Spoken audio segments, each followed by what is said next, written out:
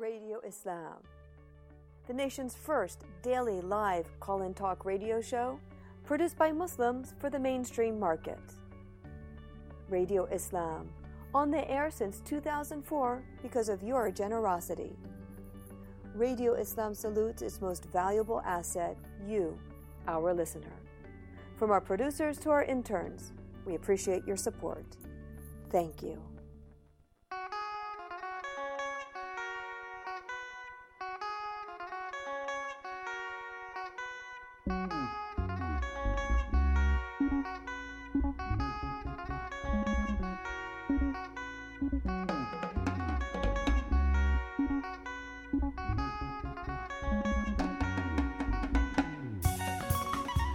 Assalamu alaikum.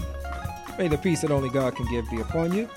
Welcome to another edition of Radio Islam. This is your host, Tariq Al-Amin, and we are broadcasting on WCEV 1450 AM. We're also streaming at WCEV1450.com.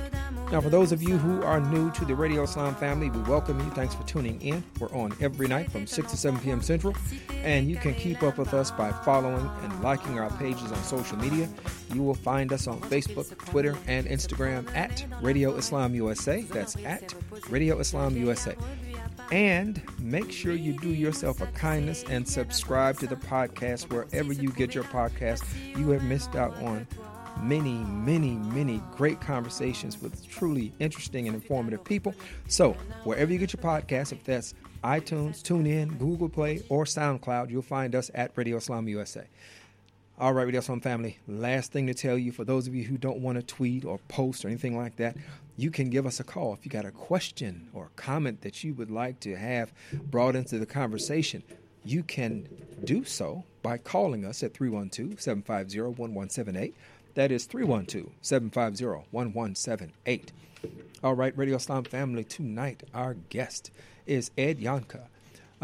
He is the Director of Communications and Public Policy for the ACLU of Illinois. Now, for you, I'm sure most of you know, but for almost 100 years, the ACLU has worked to defend and preserve the individual rights and liberties guaranteed by the Constitution and under the laws of the United States. So Ed began his job with ACLU in June of 1999. He serves as a primary spokesperson for the Civil Rights Advocacy Organization. He regularly has appeared on television, radio in Illinois and throughout the nation. He's also widely cited in newspapers and publications on legal and legislative matters related to the ACLU of Illinois priorities. So we are appreciative to have you here. How are you doing, Ed? I am well, Tariq. It's great to be here. Yes. And there's so much going on right now that that having you here is really great to unpack some of the things that we're looking at right now. Well, I think it's great to talk about many of these issues with your audience because I think you're right. There's so much to unpack, and just having the opportunity, the time, and the space to do it is really appreciated. Yeah. So, as many folks know, if you have not been sitting in a closet or under a rock, we've seen many images, very disturbing. Many of them emotionally stressful for many people to see children pulled from the arms of their mothers, or children that have been taken away and then finally being reunited. And then also to know that there are still a great number of children who have yet to be reunited with their parents. Right. So if we could maybe first begin with, how did this particular brand of immigration enforcement come about? Well, that's a really good question. And, one of the things that we're learning as we've gone through this process over the last several months is that is to see that this is a process that the administration has really been rolling out slowly and surely and steadily, that then hit the accelerator in the late spring of this year. Right. For the ACLU, we really first became aware of this early this year in February. When we were contacted about the story of Ms. L. I think probably many of your listeners have heard, Ms. L is a refugee from the Democratic Republic of Congo. She came to the United States, presented herself for asylum. She passed a credible fear test, so she's broken no law. Right. She's put into a facility near San Diego. She came into the port of San Diego. She's held in a hotel near the port of San Diego for a few days, and then she and her daughter, her 10-year-old daughter, is with her. One day, are suddenly separated, and her daughter was flown to Chicago. We became aware of that, and our lawyers visited with her in a detention facility in Otay, California, near San Diego. They filed suit on her behalf to be reunited with her daughter. Mm-hmm. Over the course of a few weeks, as we talked about that case, we heard all kinds of things. This was a mistake. They shouldn't have been separated. This wasn't, for an asylum seeker, this wasn't an appropriate thing. Come to find out over that period of time, we find out that there are dozens and, maybe even a couple of hundred of these instances of parents being separated from their children at the southern border. Right. And so the lawsuit we originally filed on behalf of Ms. L, and I'm happy to say that ultimately she was released and she and her daughter were reunited and are in a shelter here in Chicago. Mm-hmm. That ultimately we expanded that suit. And then, when the administration began this quote-unquote zero-tolerance policy, right. Which was that they were going to criminally prosecute anybody who they determined had come over the border illegally. And when they began to do that, when they got to the point that they were detaining people for criminal purposes, and that is usually, you serve whatever time you've served at the point you do the criminal prosecution. The children were then separated and flown around the country, and those numbers ultimately got up to about 3,000.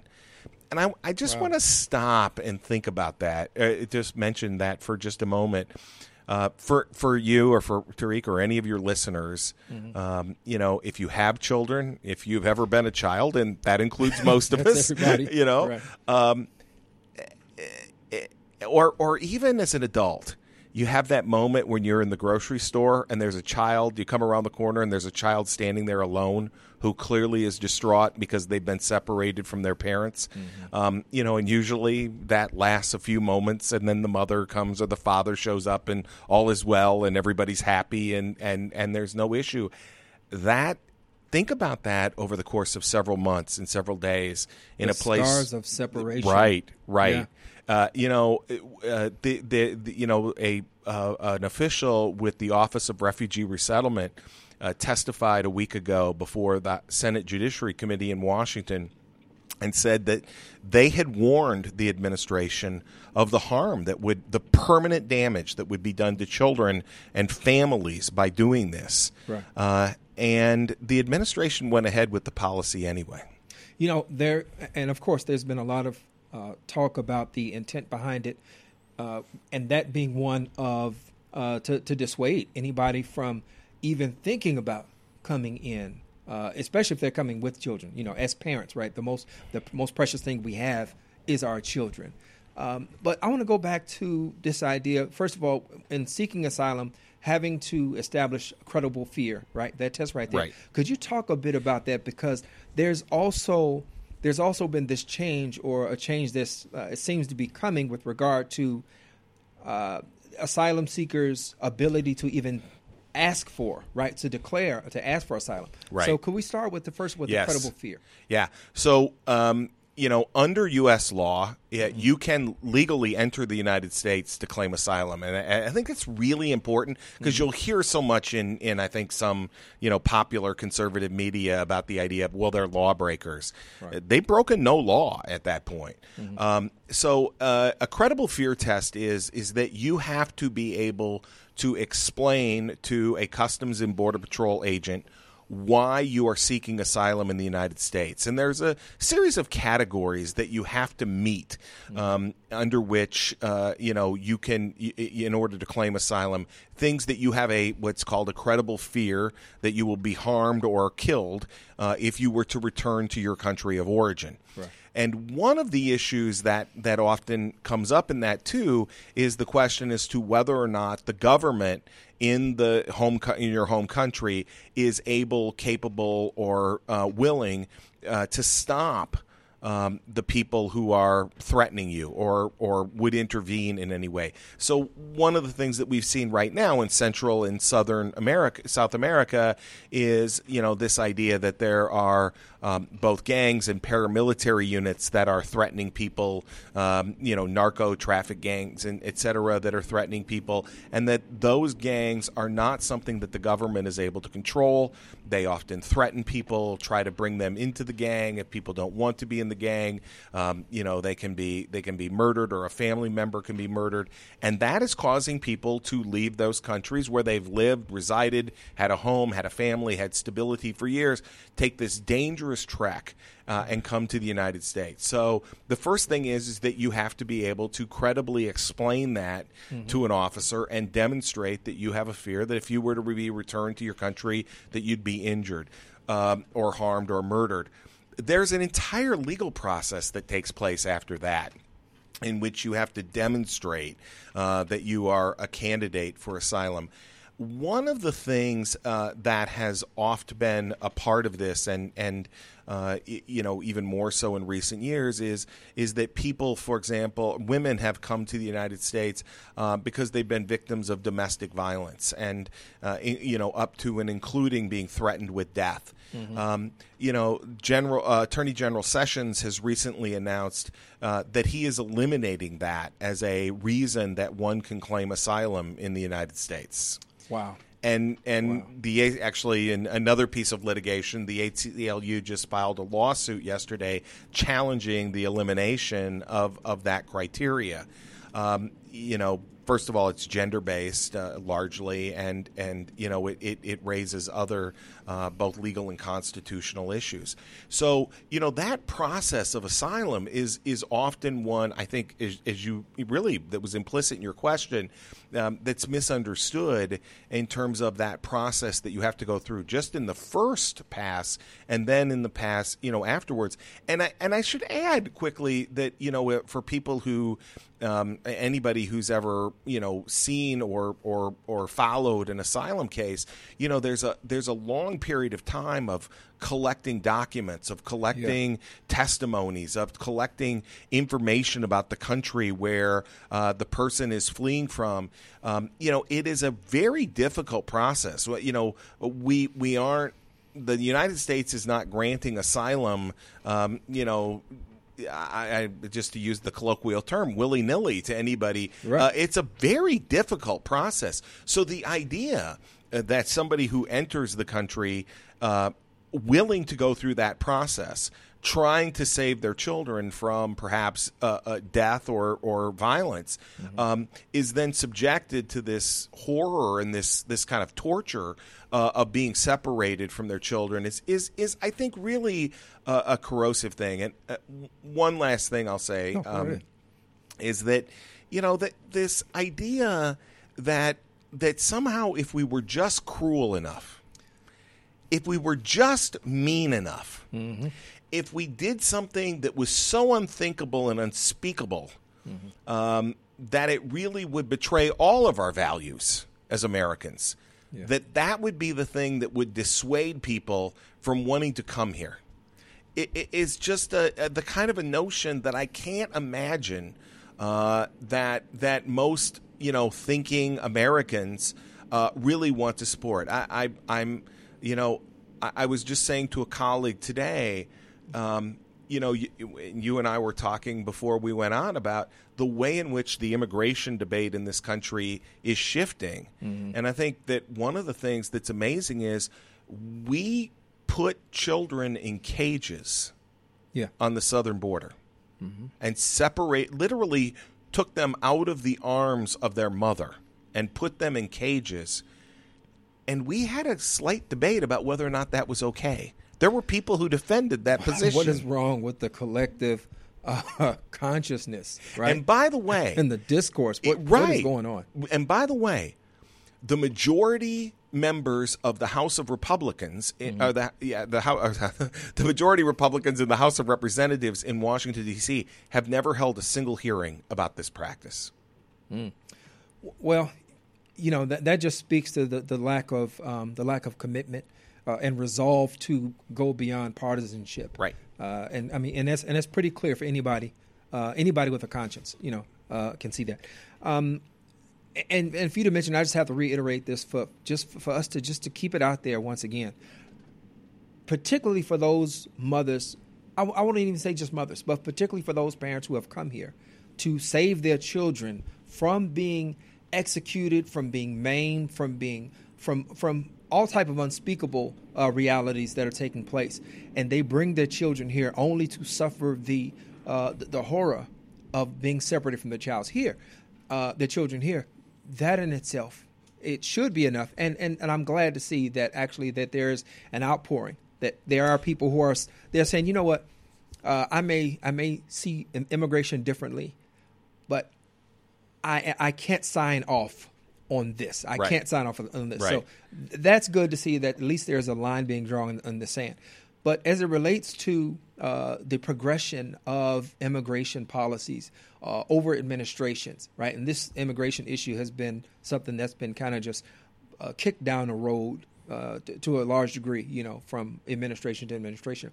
Are there any comparisons that we can draw from the immigration policy of the Obama administration to the Trump administration now? Comparisons or contrast that you could point out? Yeah, I think there's a couple of things. So first of all, let's talk about just with regards to children, because that obviously is at the core of this discussion. So one of the things that happened during the Obama administration is that there was a few years ago, you'll remember, sort of an uptick and an influx for a time of children, unaccompanied minors. Yes. Who came into the United States.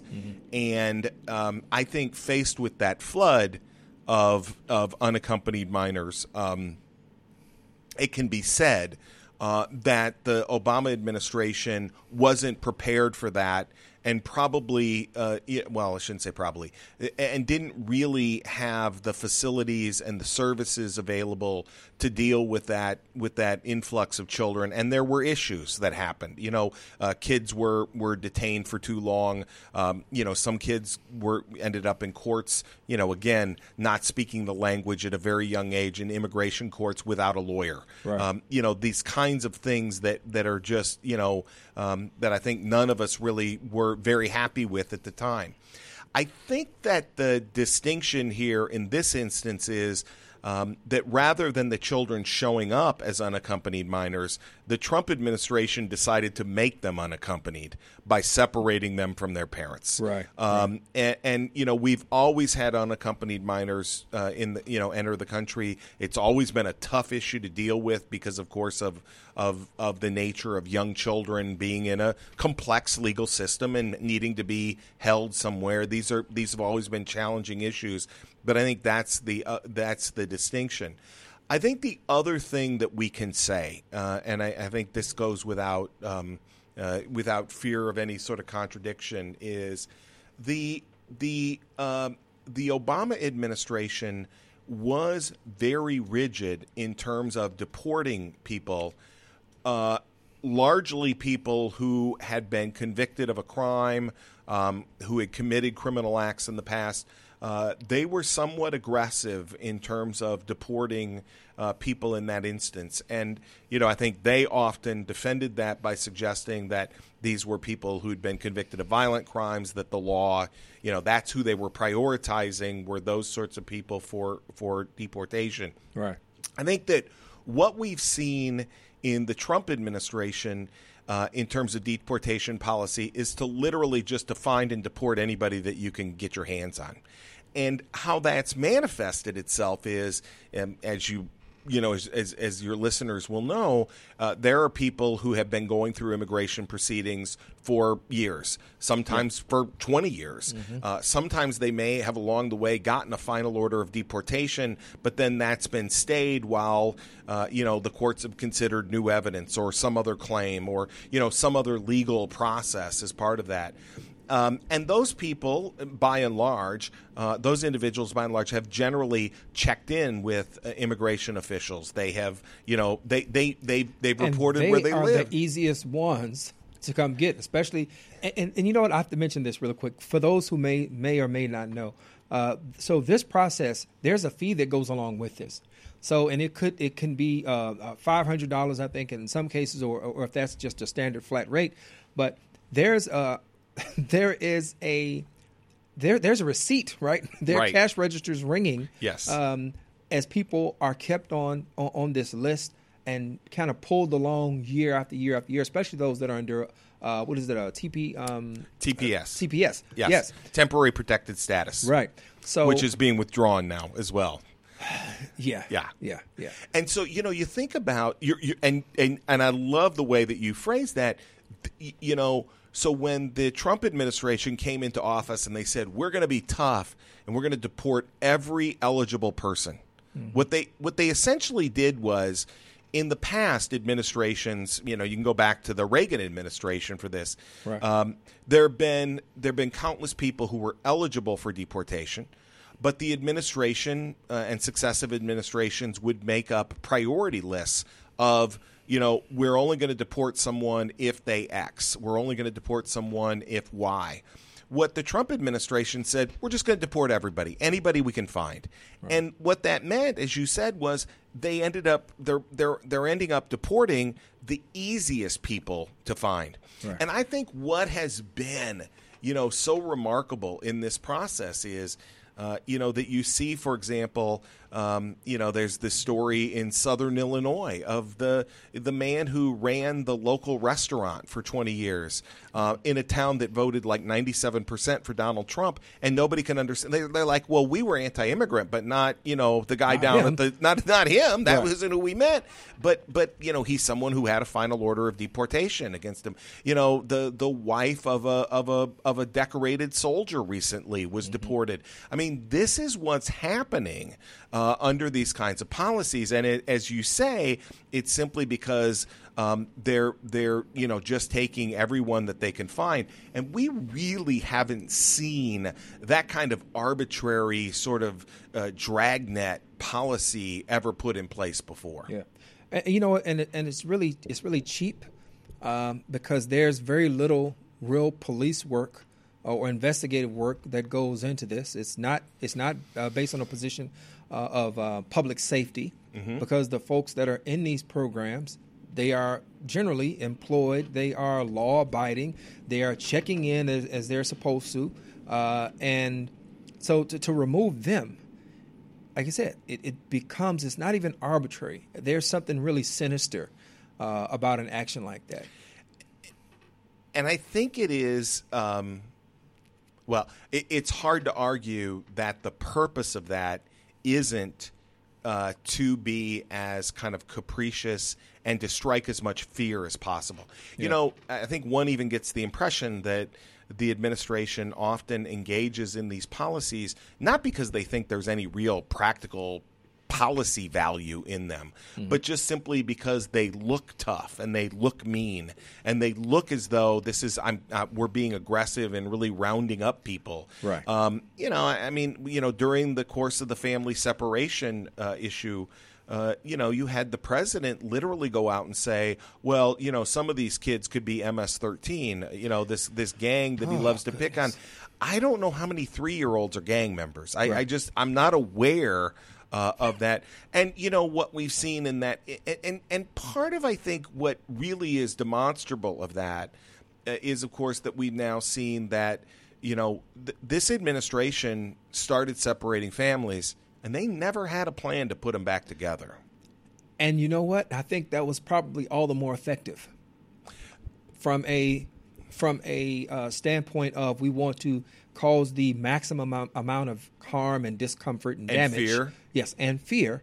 and we'll just let things sort themselves out. Mm-hmm. And of course, there will be some pushback. People will not be happy with it, but it's going to take us a certain amount of time, and they're still working to figure things out. But meanwhile, these children, these parents, they are the ones who have to live with the traumatic, the stress of that. Let me ask you this, because we're looking at an administration that continues to be, I shouldn't say unpredictable. They're doing exactly the things that they said they would do. That's fair. Right. But they're also the type of administration that, I guess, that keeps you all busy, right? So what are there any particular actions that are forthcoming with regard to the current administration? Maybe some things that are not making as much national headlines right now, but things that we can expect to probably start hitting a news cycle? I think so. Let me just the point you make about keeping busy and that, it's just a couple of things. Mm-hmm. So, the ACLU has been around for nearly 100 years. And, during that nearly 100-year time, we've sued every president who sat in the Oval Office. We're an equal opportunity litigator. Right. But what's amazing is we sued Donald Trump 150 times in his first year in office. Wow. And that was something that was just, heretofore just unseen in terms of that kind of the thing. But what was remarkable to me is on the family separation. So we take the Mizell case and turn it into a class action, and we go in front of a judge in San Diego, and the judge says that the government has to reunify these families, and he gives them 2 deadlines to do it. The first one for children under 5, and then on July 26th for all children. And they fail to meet the deadline. Yeah, there are still more than 500 kids that are separated. Mm-hmm. Then we continue to go into court and say, if they'll give us the information, we can reach out to NGOs, to others, and start helping to find these kids, et cetera. And, last Thursday, and we go into the weekend, and sometimes in the weekend, it's busy in the summer and you miss things. There's this amazing story. Mm-hmm. The United States government, the United States Department of Justice, when the ACLU said, we'll help in terms of doing this, they actually filed a motion with this federal court in San Diego in which they said, the ACLU should do it. Really? We'll just let them. They have the resources. We'll just let them do it. Never, they were simply more than 500 children still separated. They were going to abandon their responsibility and just leave this to an NGO or, interest group like the ACLU to do. I mean, I think it's demonstrable not just of the cruelty that we were talking before, but there's a level of incompetence in this. Absolutely. And those 2 things combined are really dangerous. Yeah. So let me answer your question about other kinds of things that I think there's 2 things, and one of them has gotten a little bit of attention. One of them I mentioned previous. Mm-hmm. The previous one was I mentioned we just filed this suit yesterday having to do with the issue of asylum, yeah, and, right. and not allow, hoping to block the administration again from squeezing people out of the asylum process. Clearly in an effort just to limit the number of people coming from asylum. So I think that's one to watch. Yeah. The other one is, and we're part of a broad civil rights group, or civil rights groups that are pursuing this. But as you know, the Commerce Department has added to the 2020 census this question about citizenship. Right. And so, there was just a comment period that ended yesterday where people could make comments to be able to speak out on opposing that. But what we're also now seeing is, there's also litigation that the ACLU and other civil rights organizations are involved in an attempt to try to get that question off of the census in order to encourage participation.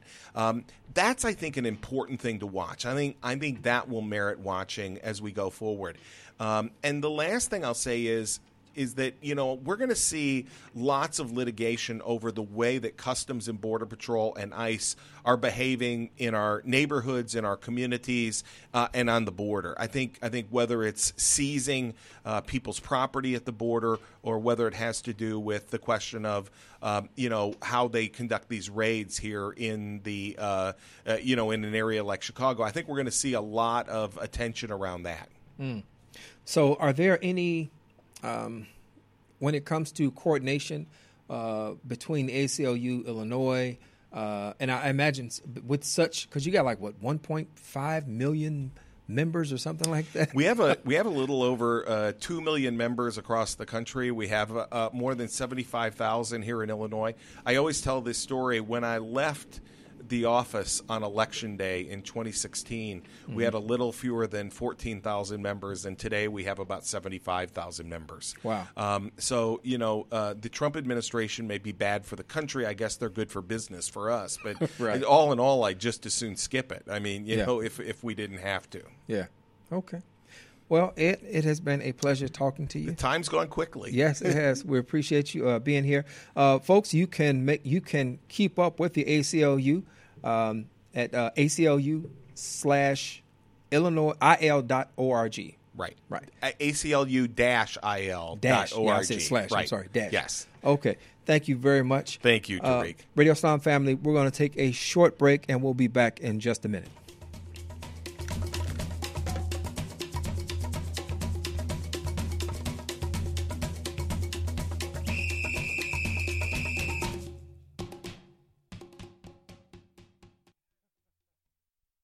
The Syrian Community Network, with offices nationwide, serves its Chicago area clients from its Northside location located at 5439 North Broadway.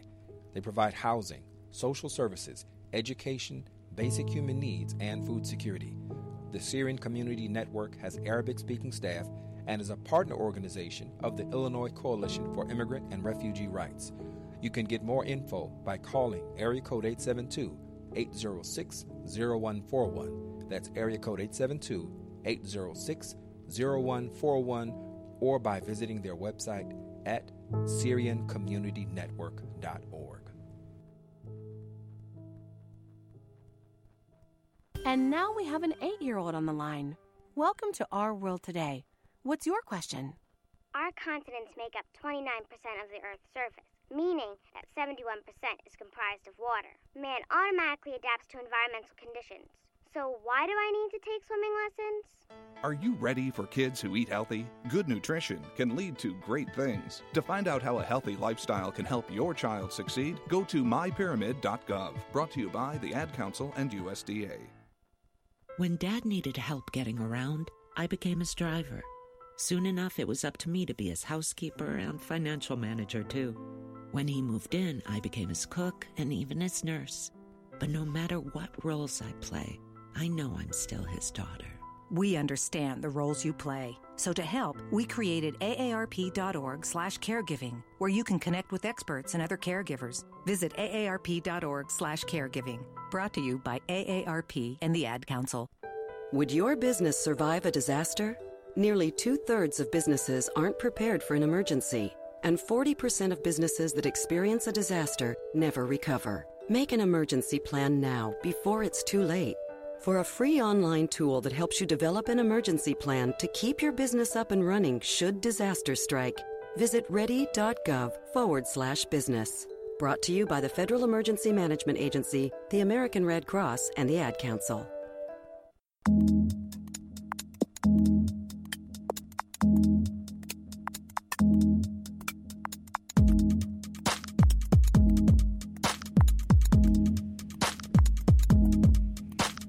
Assalamu alaikum.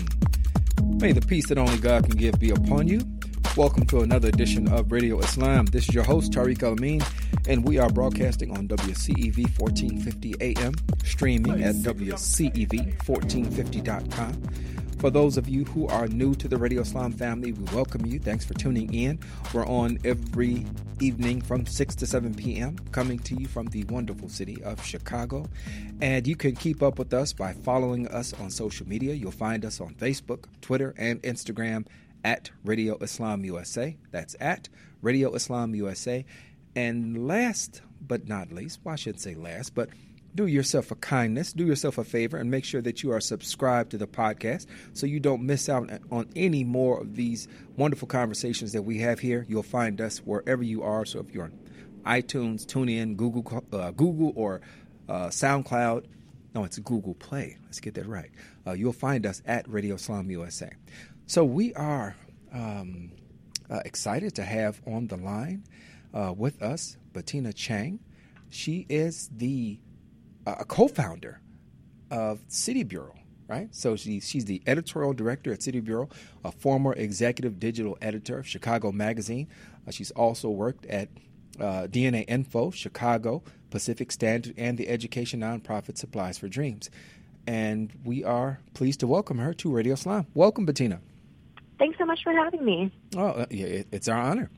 So, City Bureau, this is just a wonderful outfit that that you guys have, and you do such great work, and you've got a fellowship that's coming up. But before we get into the fellowship, for those who may not be aware or familiar with the work of City Bureau, could you kind of just paint a picture of how you came about and what your mission is?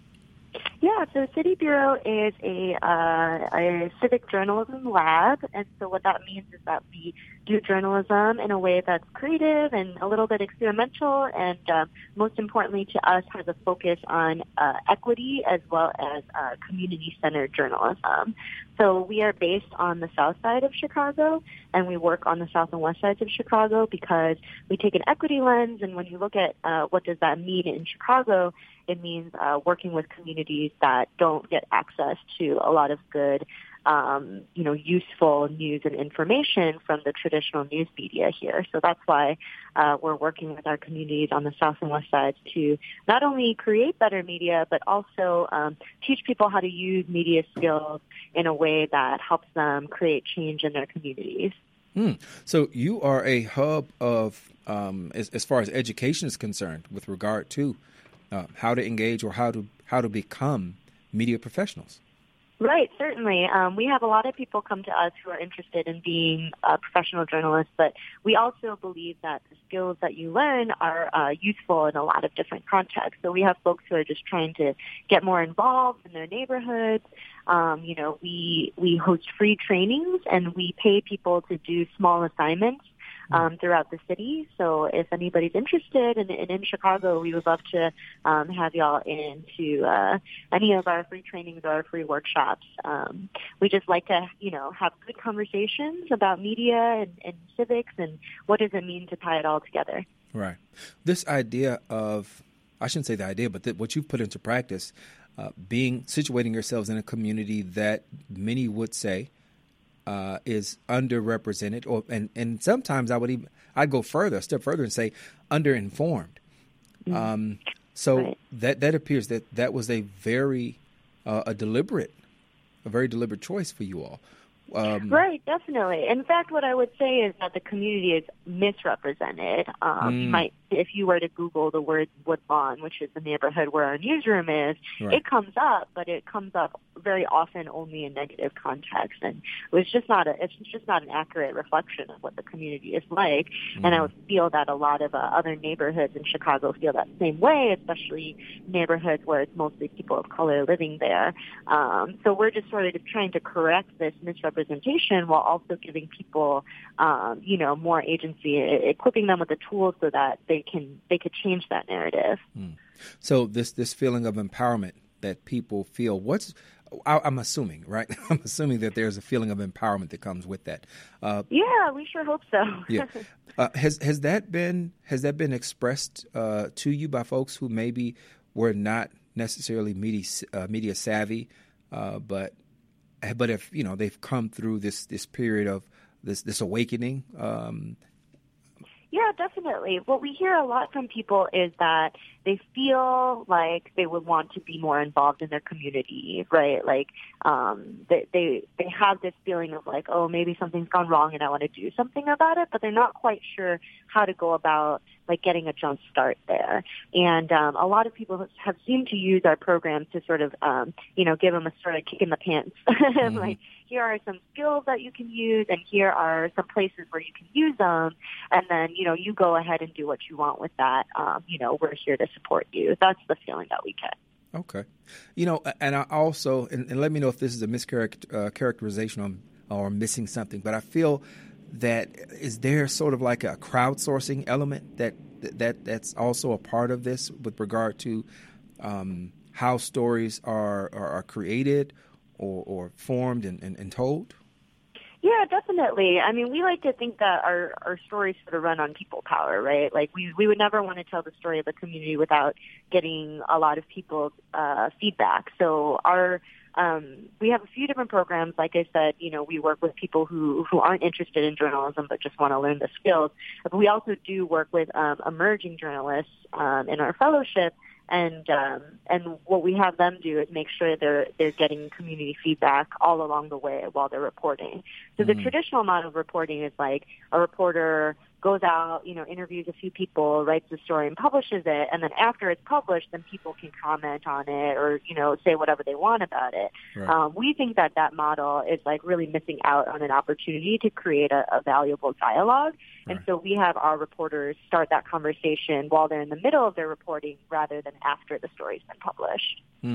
And I would assume that there are a whole lot fewer retractions and corrections involved with that type of reporting. Yeah, we'd like to think so, yeah. Yeah. So with regard to the fellowship, so for those who maybe already have a foot into the field, right, they have some familiarity or they're working towards becoming, paid journalists. Is the fellowship, is that a venue that they would look at as, as something that's going to take them from level 1 to level 2?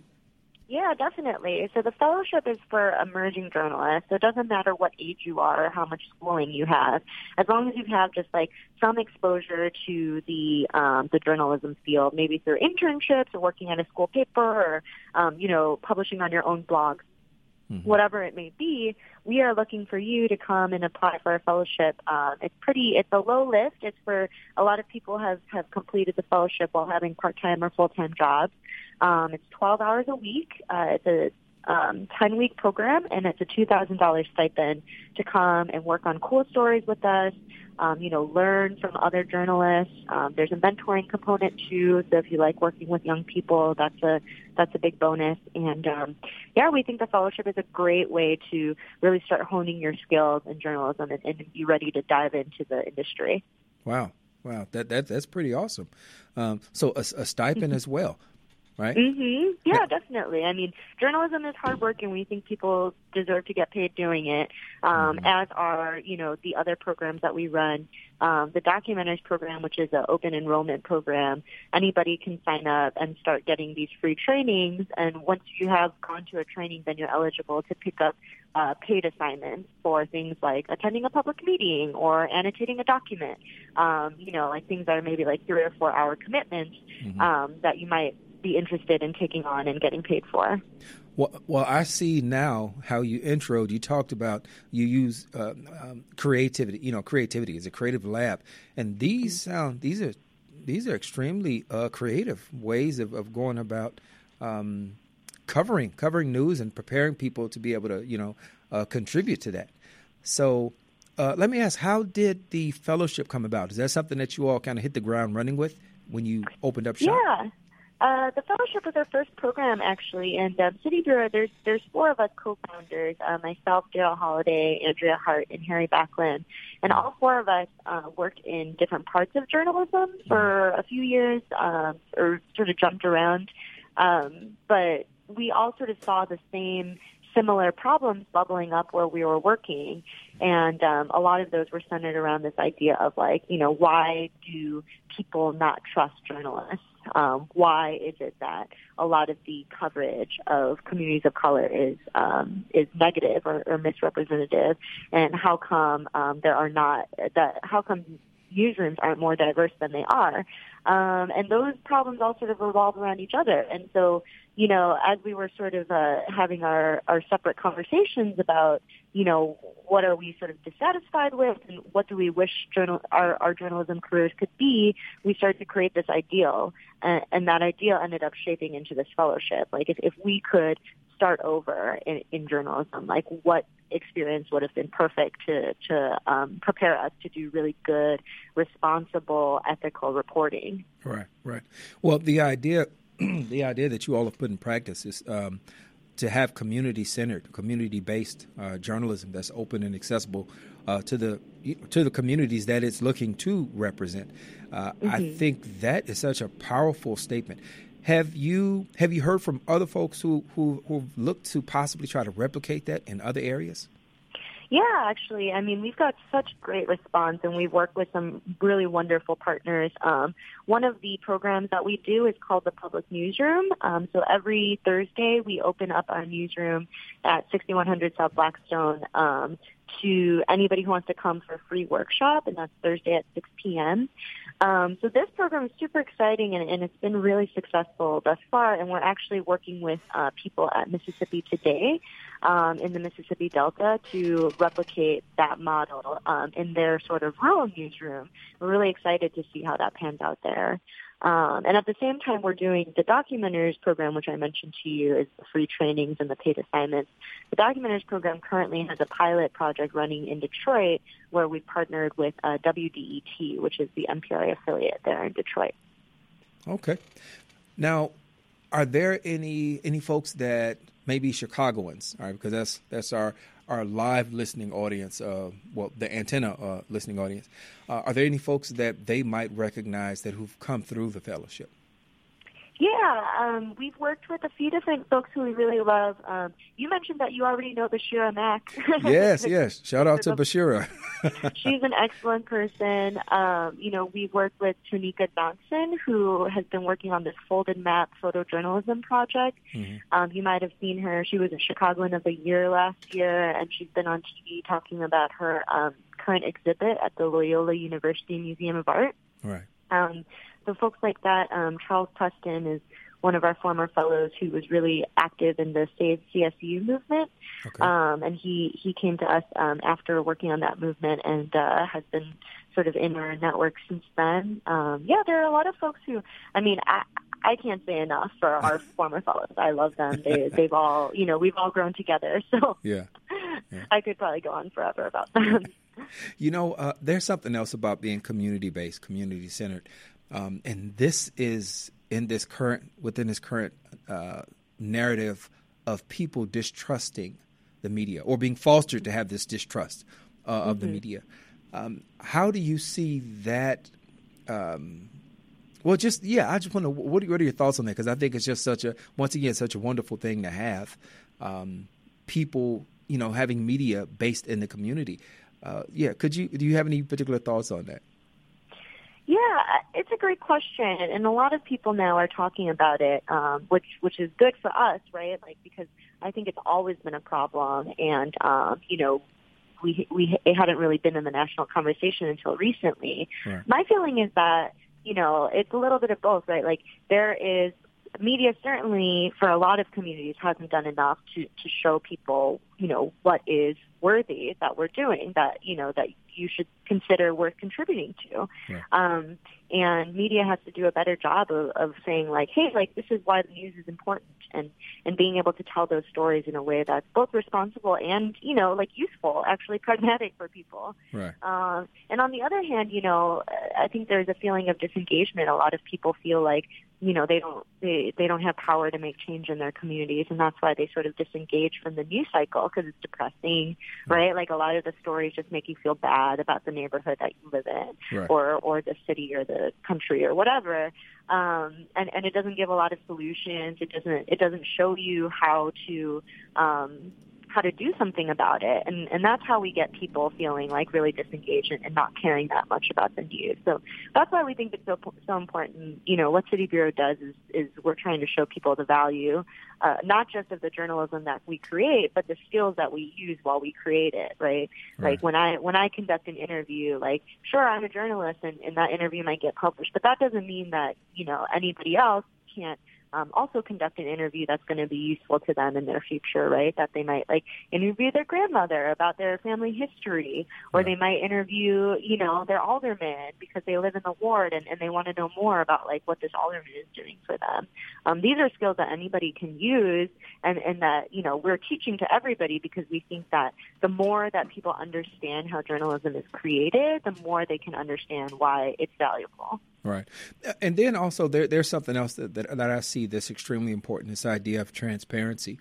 And when it comes to journalistic integrity, that's not being influenced by advertising dollars. That's not being, you know, that's not compromised by other interests.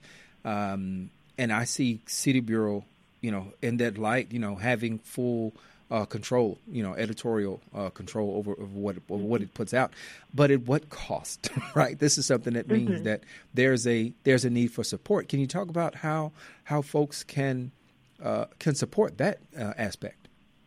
Yeah, definitely. I mean, you're so right. It's so important for people to understand who's funding the news that they're reading and you know, if there's any sort of ulterior motive or, you know, like even just an influence, right? So City Bureau is mostly funded now by private foundations, and that we are a nonprofit, 501c3 nonprofit. So, you know, that's not to say that all foundations have no motives or anything like that.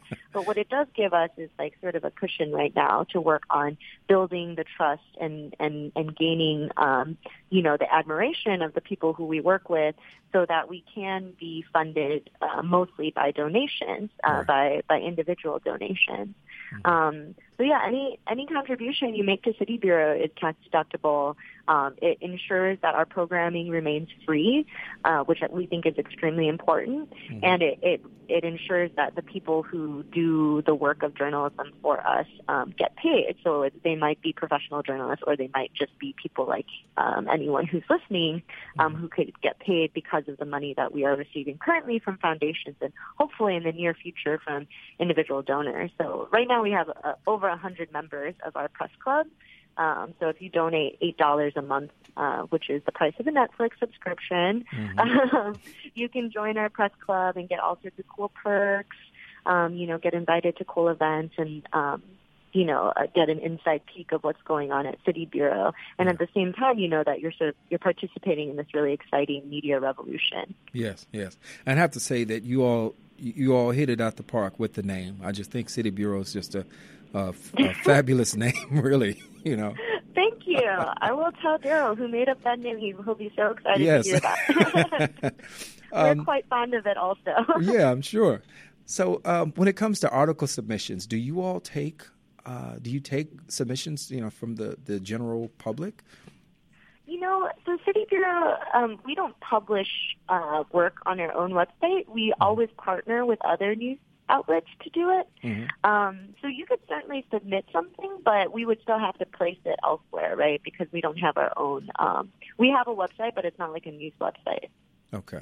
All right. Yeah, though I would say if you have a submission, we are partners with Southside Weekly, which is an excellent weekly news magazine that is actually based out of the same office as us, and they do take submissions. So if anyone listening is interested, I'm sure Southside Weekly would love to hear from you. Yeah, and you mentioned that you all are in the Woodlawn area, which is near and dear to me. I went to school at Hyde Park High School. Oh, great. Many moons ago. But my family, I have family that live probably not far from you on the 63rd area. Oh, great. Yeah, come on down to the Public Newsroom. Yeah. Now, when is the Public Newsroom? It's every Thursday at 6 p.m. And I would say like maybe 80% of the newsrooms are held at 6100 South Blackstone, inside Build Coffee, actually, which is in the same building as our newsroom. Okay. Excellent partners there. And once in a while we have them off-site, so we do have some newsrooms. We have one coming up on the west side in North Lawndale, and we had just recently wrapped one up at Asukar in Little Village. So if you're interested, come on down. If you have a suggestion, we love getting suggestions for what the workshop should be or even where we should be hosting them. Like, for instance, when we had it at Asukar, the ice cream shop, it was just like an excellent venue because people just kept stopping in to grab ice cream and then, hung around to see what people were talking about. Right. And that's what we love. We love sort of, really integrating into, like, what is already going on in a neighborhood. Yeah, that is wonderful. That is wonderful. So, yeah, we're going to have to work it out. Maybe we can do a recording and sneak out because we're supposed to be on air from 6 to 7. So, we'll just have to record so we can come join you guys. It has been a pleasure talking to you, Bettina. Before we let you go, would you go ahead and just tell folks again what they need to know about the fellowship, how they can apply, be considered for it? Yeah, definitely. So the fellowship, the applications are actually due on Friday at midnight. So you just have 2 more days left. But if you heard me on this radio show, you can always ask for an extension because I don't want to miss out on any of your very bright listeners who might be like thinking, how am I going to have time to apply by then? But yeah, if you just go to our website, it's www.citybureau.org, and there's a little black box at the top of the site that has a link to the application there. Okay. Well, thank you so much. Please continue doing the great work, and hopefully we'll see you at one of the Thursday night newsrooms. Yeah, we'd love to see you there. Maybe y'all can host your own workshop too. Okay. That would be great. Great to talk to you. Likewise. Thanks so much. All right, Radio Islam family. That was Bettina Chang, one of the co-founders of City Bureau. And we got some great information about their fellowship. Remember, citybureau.org. If you want more info, want to apply, you've got until Friday. Okay, folks, thanks for tuning in. Thank our engineers over at WCEV. We thank our engineer and producer in studio, the impressive one, Ibrahim Beg. I'm your host, Tariq Al-Amin. Our executive producer is Abdul Malik Mujahid. We remind you that the views expressed by the host and or guests are theirs and not to be taken as a representation of Sound Vision Foundation. Okay, family, we're going to leave you as we greeted you. Assalamu alaikum. May the peace that only God can give be upon you.